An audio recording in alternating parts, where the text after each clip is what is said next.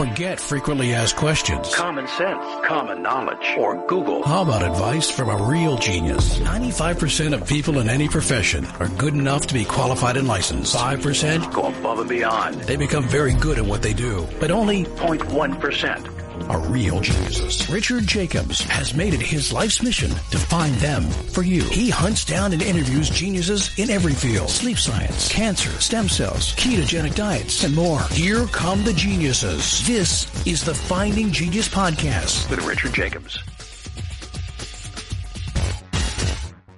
Before we begin, a note from our sponsor. I'm Richard Jacobs, Executive Director of the nonprofit Finding Genius Foundation and host of the Finding Genius Podcast.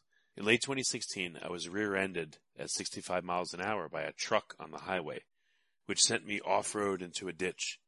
The impact of the collision gave me a concussion and other injuries. At the hospital, a CT scan showed that I had thyroid nodules, which turned out to be cancer. It was then, when I had a biopsy of my neck, that I realized even if I was a millionaire, I wouldn't want a second or a third biopsy due to the pain and the invasiveness of it. And appointments at that time for thyroid experts were 3 to 6 months out. And I was worried about dying now, even if that was irrational. So because of this, I've decided to raise money to conduct a literature review on steroids, on the causes of anxiety and depression, a condition that affects well over 50 million people in the United States and hundreds of millions worldwide. Our goal is to create a codex, a guide that reveals all possible treatments for anxiety and depression for people that live with the condition, or for loved ones that have it, as my wife and my son do. To find out more about our fundraiser, visit findinggeniusfoundation.org and click on current initiatives. And now to our guest. Hello, this is Richard Jacobs with the Finding Genius Podcast, now part of the Finding Genius Foundation. I'm going to be interviewing a really interesting guy. I picked up his book maybe a year or two ago, Mark Jeftovic. He has a book called Unassailable: Protect Yourself from Deplatform Attacks, Cancel Culture, and Other Online Disasters. Incredibly relevant title for our time. I went through the book and I found a lot of useful information on it, and I wanted to interview him. So, Mark, thanks for coming. Hi, Richard. Thanks for having me on. Yeah, tell me a bit about your background. Usually when people write about something, it means they've had to deal with the things they write about. We usually deal with the other side of it. We haven't been – so I run a company called EasyDNS, easydns.com out of Toronto. We started as a DNS provider and a domain registrar. We've been doing that since 1998, and we've since added web hosting and VPS hosting and that sort of thing. And so we haven't really been the target of cancel culture in the sense that no one's tried to cancel EasyDNS, at least not yet. But we see other people, people being deplatformed, people being canceled, and a lot of times they'll come to us and we'll help them get back online. And so then we sort of face this pressure of like, well, you have to take such and such a person down. And we're like, not really. No, we don't. Yeah, I was going to ask, and you don't have to name names on who, you can if you want, but what is the reasoning why, who will tell you to take people down and why? Well, that's exactly the issue. So in our minds, well, it's actually foundation of law. You can't just send an email that causes somebody to that causes somebody's business to stop functioning. So you can't send someone an email in a reasonable world and say, I don't like what this person is doing. I want you to take the website down. And they think that it's mission accomplished at that point. That's not the way the world works. There has to be a legal due process. There has to be a finding in law somewhere or within the bounds of our contracts with places like ICANN and VeriSign.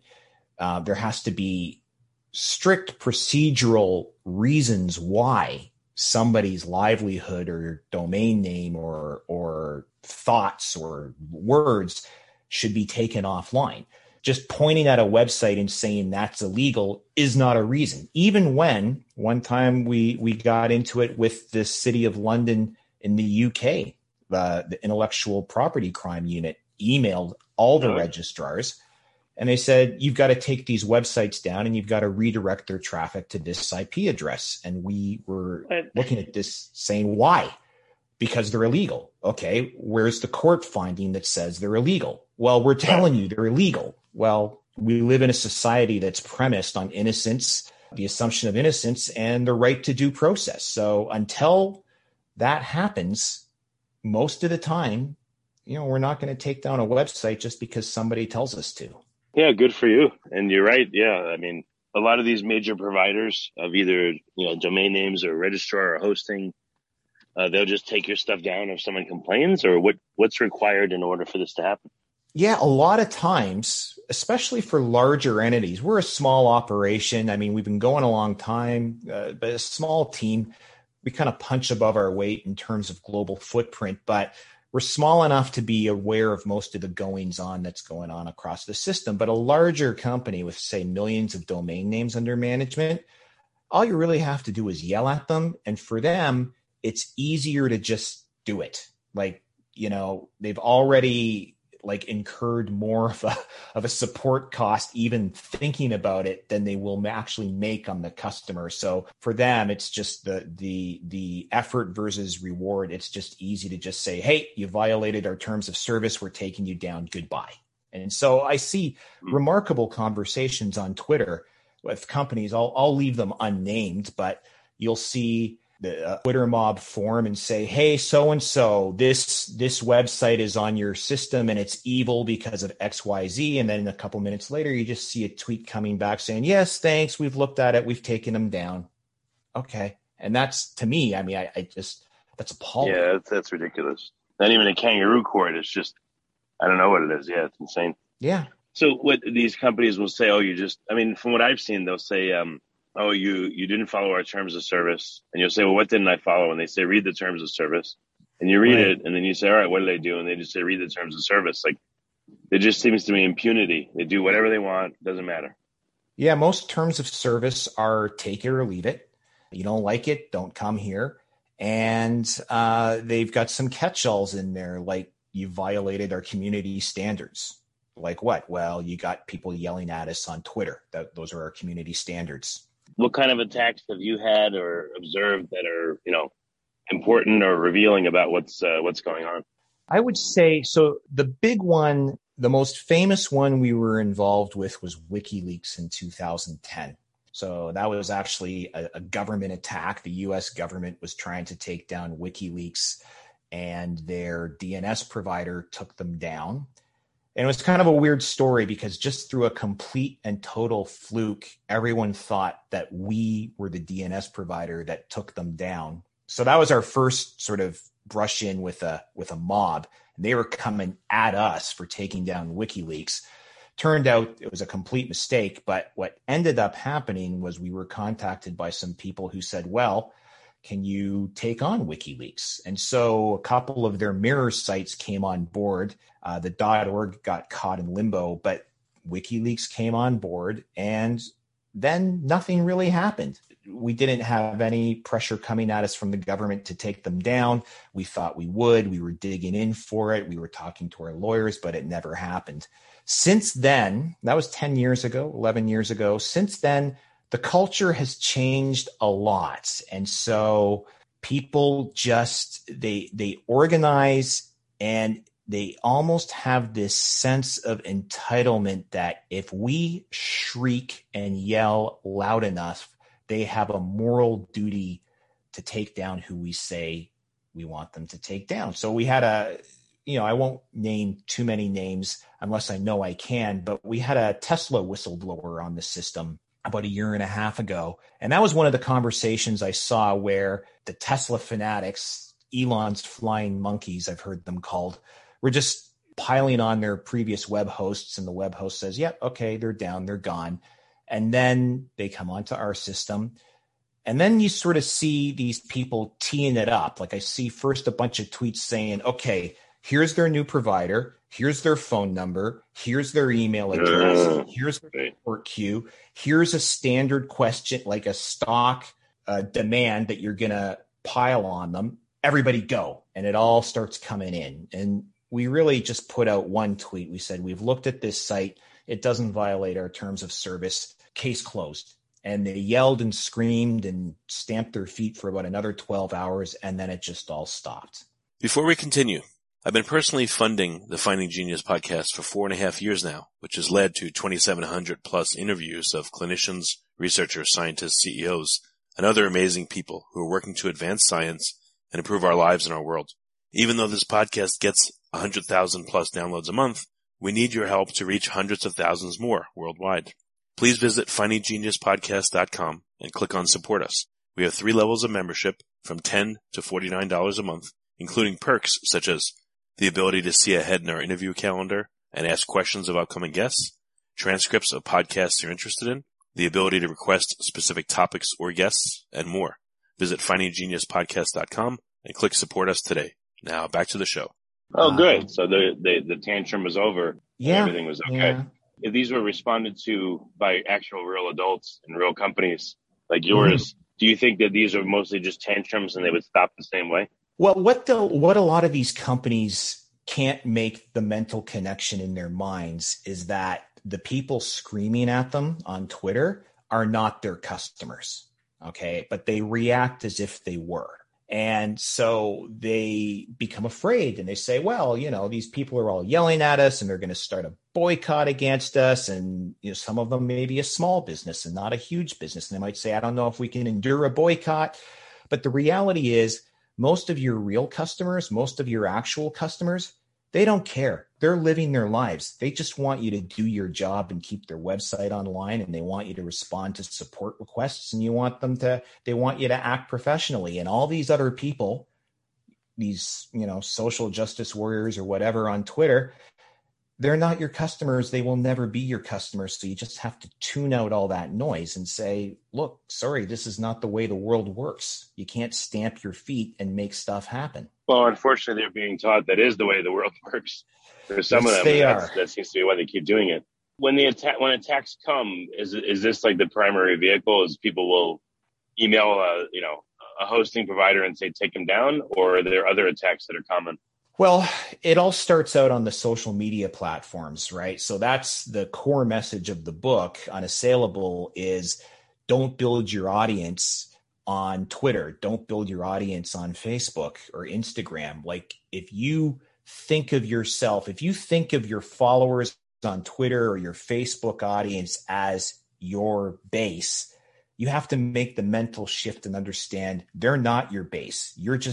You have access to those people as long as you play by that other platform's rules. So what you really want to do is you want to get as many of your Twitter followers and Facebook likes back to your own system. You want your own domain name, you want your own website, and for God's sakes, you want your own email list. You want control over your own email list, and you want all of your subscribers and followers' emails that you control, because after they try to cancel you on Twitter and Facebook and the social media platforms, then they go after your web host. Then they go after your domain provider or your DNS provider, and they kind of start stalking you across those different places. Oh, wow. Yeah, I remember even with email, I remember there was an article about MailChimp, throwing certain people off their platform. So MailChimp moderates your content.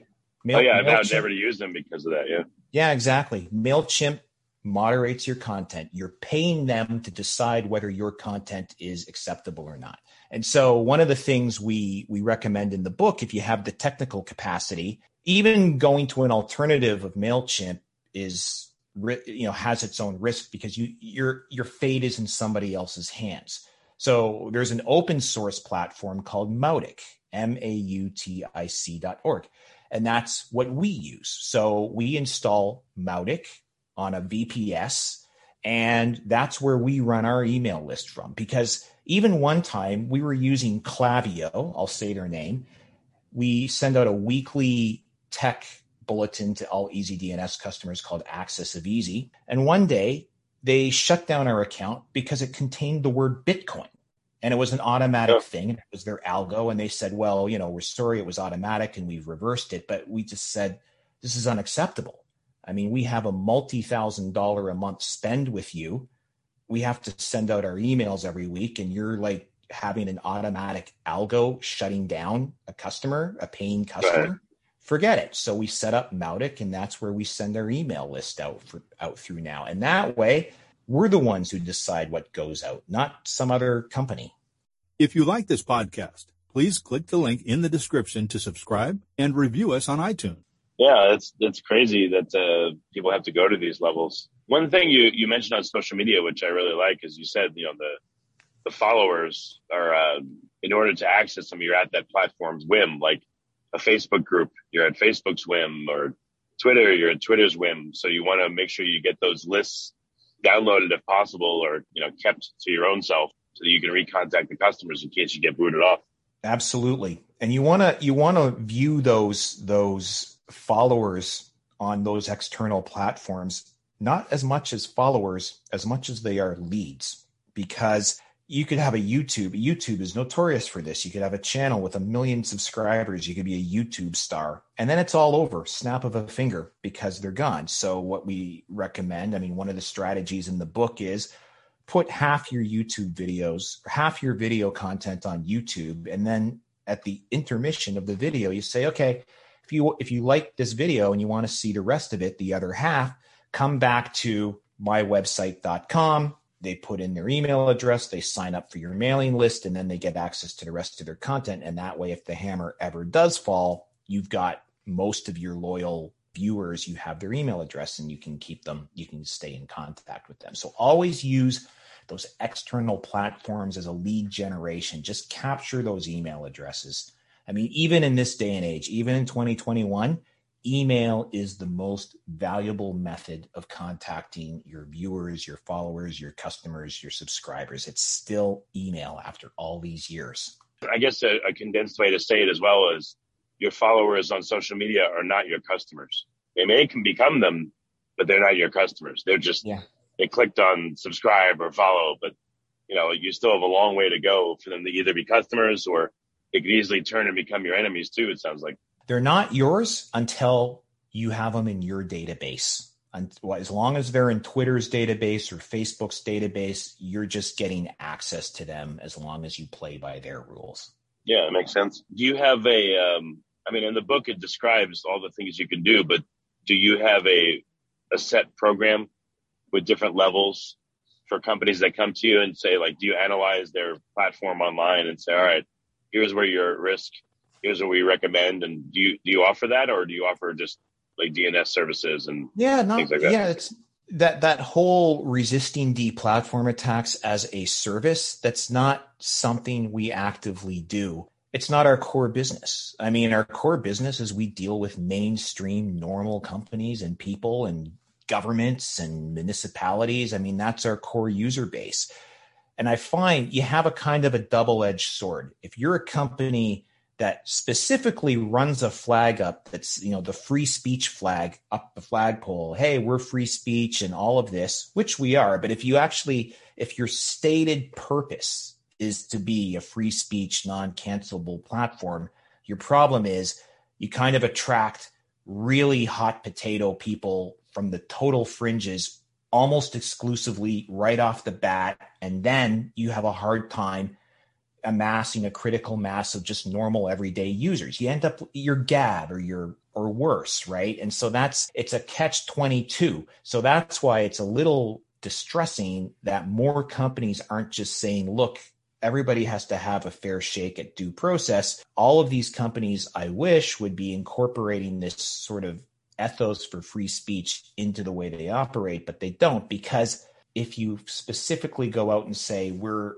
going to consult with you and help you stay online, it kind of pigeonholes you into being exclusively in that business. It's like we thought about going into the DDoS mitigation business back in the day because DNS providers get hit with a lot of DOSes. And then we realized that if we go into that business, then we suddenly get pulled exclusively into that business. And we didn't want to be in that business exclusively. Does that make sense to you?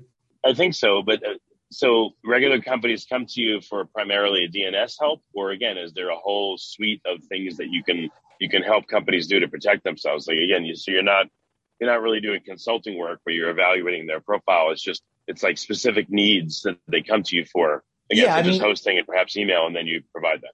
Absolutely. We do that on an informal basis all the time. Like people will get referred to us and say, look, I'm having this problem. I'm getting, I'm coming under attack here and here. And then we'll, for one thing, I give the book away for free now. So there's that. It's like, you just download the PDF over here. And then it will talk to you on a one-on-one basis. Usually I'm the person who will talk to you and say, okay, tell me your situation. And okay, here's what I think you should do. You should, for starters, and then we do intervene sometimes. Like sometimes a registrar will shut down a domain and say, we're not going to let you transfer the domain out, even though registrars are not allowed, even though they're not allowed to stop you from transferring out. Some still do. And so then we'll intervene and say, okay, look, we're a registrar, you're a registrar. We both know the rules here. How far are you going to make us push it to make you follow the rules and let this domain go? So we do that, comes up from time to time. We just had to do that actually a couple weeks ago for a client. Do you have the ability to, force the hand of a bad registrar to release a domain name? You have to have the will to do it, because you have to go all the way up the chain to invoking an obscure ICANN process called the transfer dispute resolution protocol. You have to, in some cases, and we did this once, you have to go all the way to arbitration with the National Arbitration Forum. You have to put up the money to open the arbitration case, and then the loser pays the fees. And the money to open an arbitration case can run like $5,000. So you really have to put your chips down to force this issue. And even though that's a problem, because if you're down, and this stretches into months and years, which I'm sure arbitration is not super fast, like the value of the domain gets compromised pretty quick within a week. So what happens there? Are there damages, or like, what do people do? Do people just give up? The arbitration actually turns around in a couple of weeks. And when we did it, we found out after the case that we were only the second registrar to ever do it. And I don't know if there's been any since. Usually you can resolve it beforehand. Like the people that we just got on board now, they were doing a lot of business. They were doing gangbusters business. So they had lawyers involved in the whole deal. And they just basically, we went to the registrar, the lawyers came in and basically put, how big do you want to make this? Because we're losing X $1,000s a day, and we're going to put you on the hook for it if you're not going to let this domain go. So again, you have to have the resources to do it or the will to do it. I don't like the way the system is constructed. So a lot of times sometimes you have to rename. You have to jump onto another domain name and just pick a better registrar the second time through. Always have your data backed up, for God's sakes. Have it backed up someplace else so you can at least spin up quickly. But it can be problematic sometimes. So what if someone wants to be as close to bulletproof as possible, what are some of the steps they would have to take? You start with your domain name. You pick a registrar that's pretty committed to respecting your rights to it. We're pretty good with it. Obviously, we're pretty good with it. There's a company down in the States called Epic, EPIK.com, who they will take on names that even we won't take on. So I know their CEO, Rob, he's a real free speech absolutist. And I mean, there's some websites that we've never taken on. Like we had neo-Nazis have come to us and said, can we come on your system? And we've said, no, you can't. And we even took heat for that when that happened. But Rob's line is in a different place than ours is. And so Epic.com will take on some pretty hot button sites. Like they took on 8chan when they got deplatformed and I think Parler when they got deplatformed. So there are a few registrars that will respect your rights more than others. And there are some who are worse than others. I don't really want to name the names of the ones who are worse, but you can search on Twitter and the internet and catch a good sense of who they are. So again, what would you need to do? We started it, to become essentially as close to bulletproof as possible. So you need to have a good registrar. What else? Hosting. So try to manage as many of your services under your own name as possible. So If you're using email to communicate a lot, then don't use Gmail, even if you are using Gmail. So what I mean by that is there are ways to set your domain up. There are ways to set up a lot of these external third parties to use your own domain name, like a custom domain. So whenever you can do that, if you must use an external party to facilitate some service, do it in a way that it's referenced using your own domain name. So at the very worst, if that vendor cuts you off, you at least can rebuild that piece of your infrastructure someplace else. And everyone who's trying to send you email or everyone who's trying to, talk to you via chat or something, that name stays the same for them. And so they only temporarily lose contact with you. It restores contact once you're back up and running. In other words, you never want to have to try and get the word out to all of your customers. Stop emailing us at the following address and start emailing us at this new address. You never want to have to do that.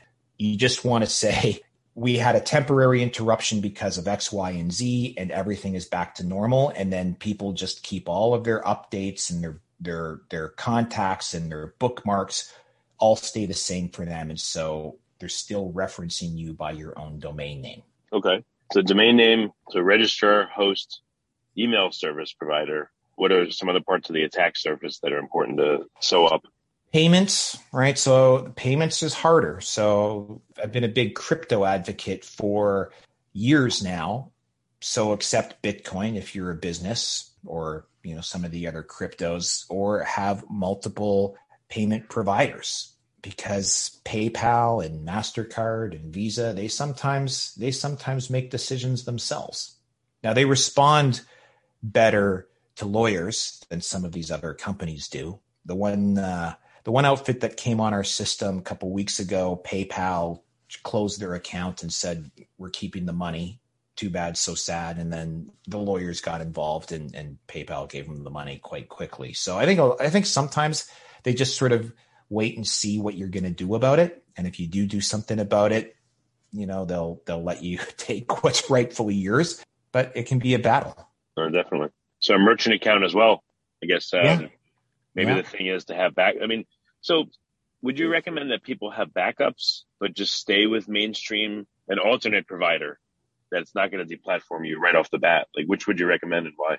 It really depends what you're up to. I mean, some of the people I follow, people who are libertarians or putting out so-called, COVID misinformation, they won't even bother setting up on YouTube. It's like, we're just going to get canceled here. So we're not even going to bother. We're just going to set up, we're going to have our website and we're setting up on Rumble and whatever, Odyssey, just from the word go. I know one libertarian luminary I follow moved his group from Facebook to MeWe, just because he got a couple of warnings from Facebook, and he just thought this is just the sign of the times. This is the writing on the wall. So I'm going to move it before the hammer falls. So part of it, you take the pulse and you keep an eye on things. And when you get a sense that maybe it's coming close to your turn, then you start looking for the exits. Okay. Yeah, that makes sense. What, I guess I'll have to make the sign of the cross here, but what do you see as happening in the future? What's your opinion and outlook on the landscape? Is it getting more hostile? Is it getting less? Where is this going? I was asked on a show the same question about 4 months ago, and I said, I think this gets worse before it gets better. It will get better. I think it will get better, but maybe it is starting to turn now. I sort of get a sense that as the pandemic goes further into the rearview mirror, I mean, let's face it, almost everybody's vaxxed and just, everyone's sort of looking for a return to normalcy. Stress levels are going down. And I think there's also a kind of exhaustion of people are sick of outrage culture. They're sick of Twitter mobs, and they're just kind of sick of everybody screaming at each other and telling them what to do. And I think what'll happen is the pendulum's going to go kind of the other direction for a while. I don't know how long it's going to take for that to swing. And people are just going to want to be left alone and just mind their own business. I also think that there's been a kind of disenfranchisement with the large incumbent platforms. Like, I don't know about you, but I hardly ever log into Facebook anymore. And when I do, it feels like tumbleweeds are blowing through the place. And I've been saying this for a long time, that a lot of these big tech platforms, they act like they're impervious. They act imperial. They act like nothing can touch them. And we've seen, especially if the tech cycle has taught us anything, you can go from completely dominant to irrelevant in about 18 months. It doesn't take much. Today it's Facebook. Yesterday it was MySpace. And that's starting to happen. I think so anyhow. Yeah, I got rid of I have profiles for my business, but I literally I never log into any of the social media. It's just poison to me. So I don't even it's bother. It's toxic, isn't it? Yeah. I had to delete it all from my phone because I just thought this is actually impacting my day. If I'm in the morning, I'm just getting started and I flip through Twitter, like it impacts my day. And so now it's all gone from my phone. I'll log into Twitter to like post an article and then I'm gone. It's out. And that's it. Yeah, well, that's good. That's the way to do it. I don't know, any other really interesting or unusual things you've learned from being in this space? You're kind of like the white knight defending free speech and the right to do business. I mean, anything else you've seen or experienced that really has changed your outlook and your mindset? Well, I have an almost religious devotion to cryptocurrencies because I think it's an example of a response to exactly what we're talking about. Even though it may seem like we're just talking about money, we're not. We're talking about the architecture of networks and society. And so, I mean, we can open up a whole other rabbit hole here about my beliefs about, I think the era of the nation state is coming to a close and we're entering into network states and crypto sovereignties. And so this whole decentralization thing is a response to all of this. Now, it may have seemed like a response to central banks, like their monetary policies back in 2008, but that's the first wave and it's going to just radiate out from there. So I really have extreme high hopes and optimism for this change in architecture of the way we organize our societies that has been brought forth by the cryptocurrency revolution. So I talk a lot about that too on my blog and newsletters and stuff like that. And so for me, that's the evolutionary adaptive phase to this that is unfolding. Well, very good, Mark. What's the best place for people to find out more? How can they engage with you and take availability of your services before they get whacked? Don't wait until you do get whacked. Do it now. Sure. Well, easydns.com is like the website for the business. The PDF you can download at unassailable.book.com. And I blog at bombthrower.com. Okay. Is it bomb thrower? Yep. .com. Excellent. Very, very subtle name, but I like it. Oh, one more question for people where can they get your book? I believe I got it on Kindle, but you said you give them away for free. Where can people go to get your book? unassailable.book.com. You can get it there. Okay. Very good. Well, Mark, thank you for coming. It's been a real pleasure and I really appreciate it. All right. Well, thanks for having me on, Richard. If you like this podcast, please click the link in the description to subscribe and review us on iTunes. You've been listening to the Finding Genius podcast with Richard Jacobs. If you like what you hear, be sure to review and subscribe to the Finding Genius podcast on iTunes or wherever you listen to podcasts. And want to be smarter than everybody else? Become a premium member at findinggeniuspodcast.com. This podcast is for information only. No advice of any kind is being given. Any action you take or don't take as a result of listening is your sole responsibility. Consult professionals when advice is needed.